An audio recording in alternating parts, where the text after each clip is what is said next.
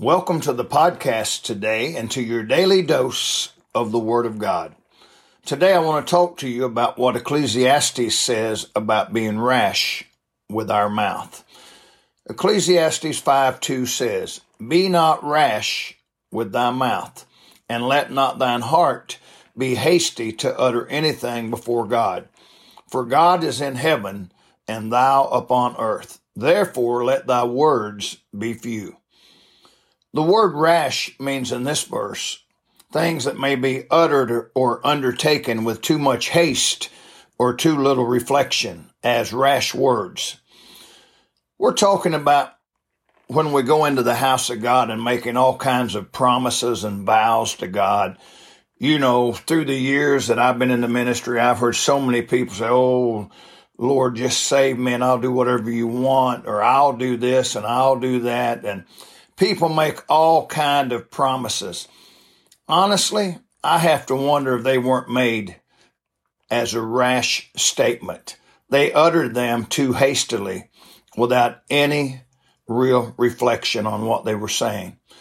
When we think about going into the house of God and making vows before God, Ecclesiastes 5:4 said, "When thou vowest a vow unto God, defer not to pay it. For he hath no pleasure in fools. Pay that which thou hast vowed." Verse 5 says, "Better is it that thou shouldest not vow than that thou shouldest vow and not pay." You know what? Salvation cost us absolutely nothing. It was paid for in full by Jesus Christ. But the cost of discipleship is costly. And, you know, so many times we utter things and we say things that really we need to take time to reflect on. The Bible teaches us in the book of Luke, chapter number 14, about counting the cost. Jesus told a story in Luke 14:28 through 30, about which of you intending to build a tower setteth not down first and counteth the cost, whether he have sufficient to finish it.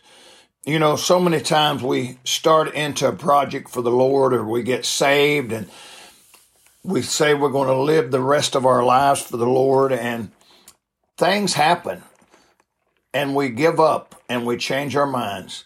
Can I encourage you today? Don't make rash, hasty statements and promises to God. God knows our hearts. What we need today in the church are long haulers. I'm talking about people who get saved and get in for eternity, not people who just make a profession and then they just jump out and then they jump in and they jump out. Salvation is the greatest thing in the world. Serving Jesus is absolutely wonderful. I pray today that you will count the cost and be not rash with your mouth. May God bless you today.